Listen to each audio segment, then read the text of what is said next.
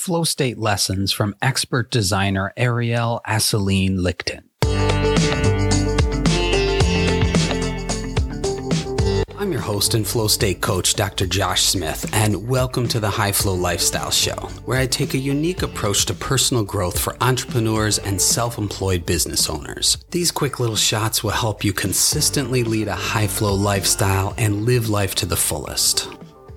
Working within a structure, a deadline, and a framework can actually force us to be more creative.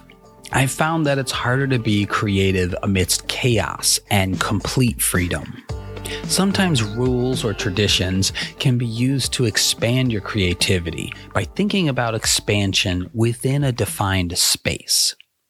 I am not really one for reality TV or Survivor type shows, but I came across an article in Surface Magazine about a show on HBO Max called Ellen's Next Great Designer.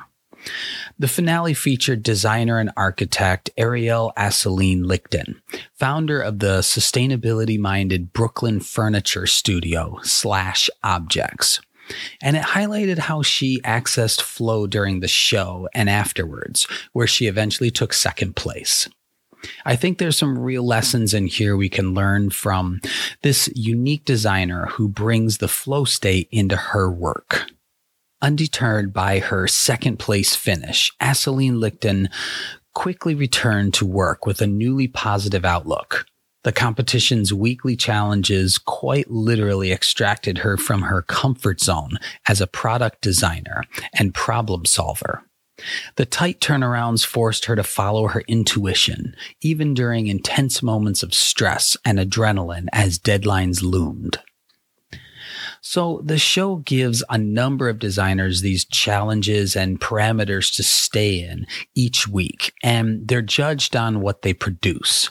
It's the show's way of leveling the playing field and being able to judge everyone equally.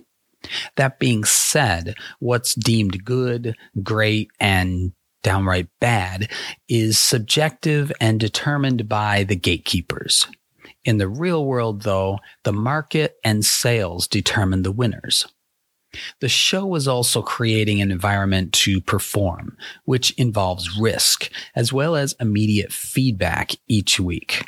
These two factors are actually huge flow triggers. After the show had ended, Ariel was asked her thoughts on the experience.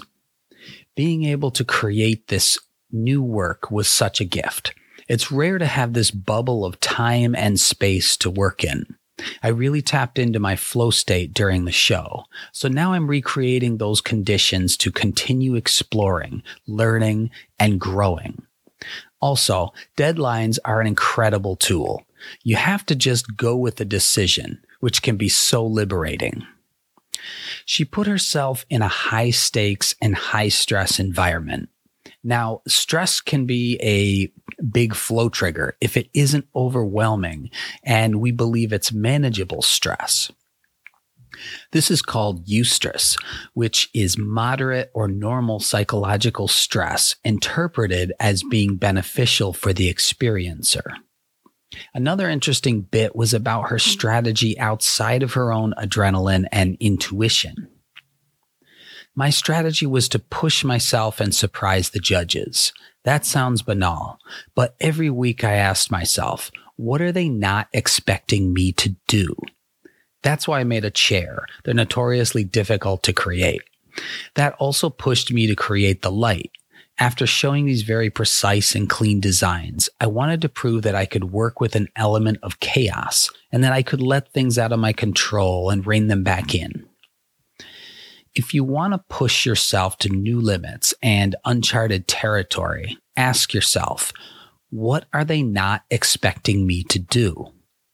Self-imposed deadlines where you learn to let go and trust your intuition, getting immediate feedback, and creating a bubble of time and space are all key aspects to building your own flow-prone environment.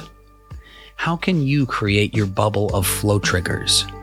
What is your strategy for using your adrenaline, intuition, and standing out from the crowd?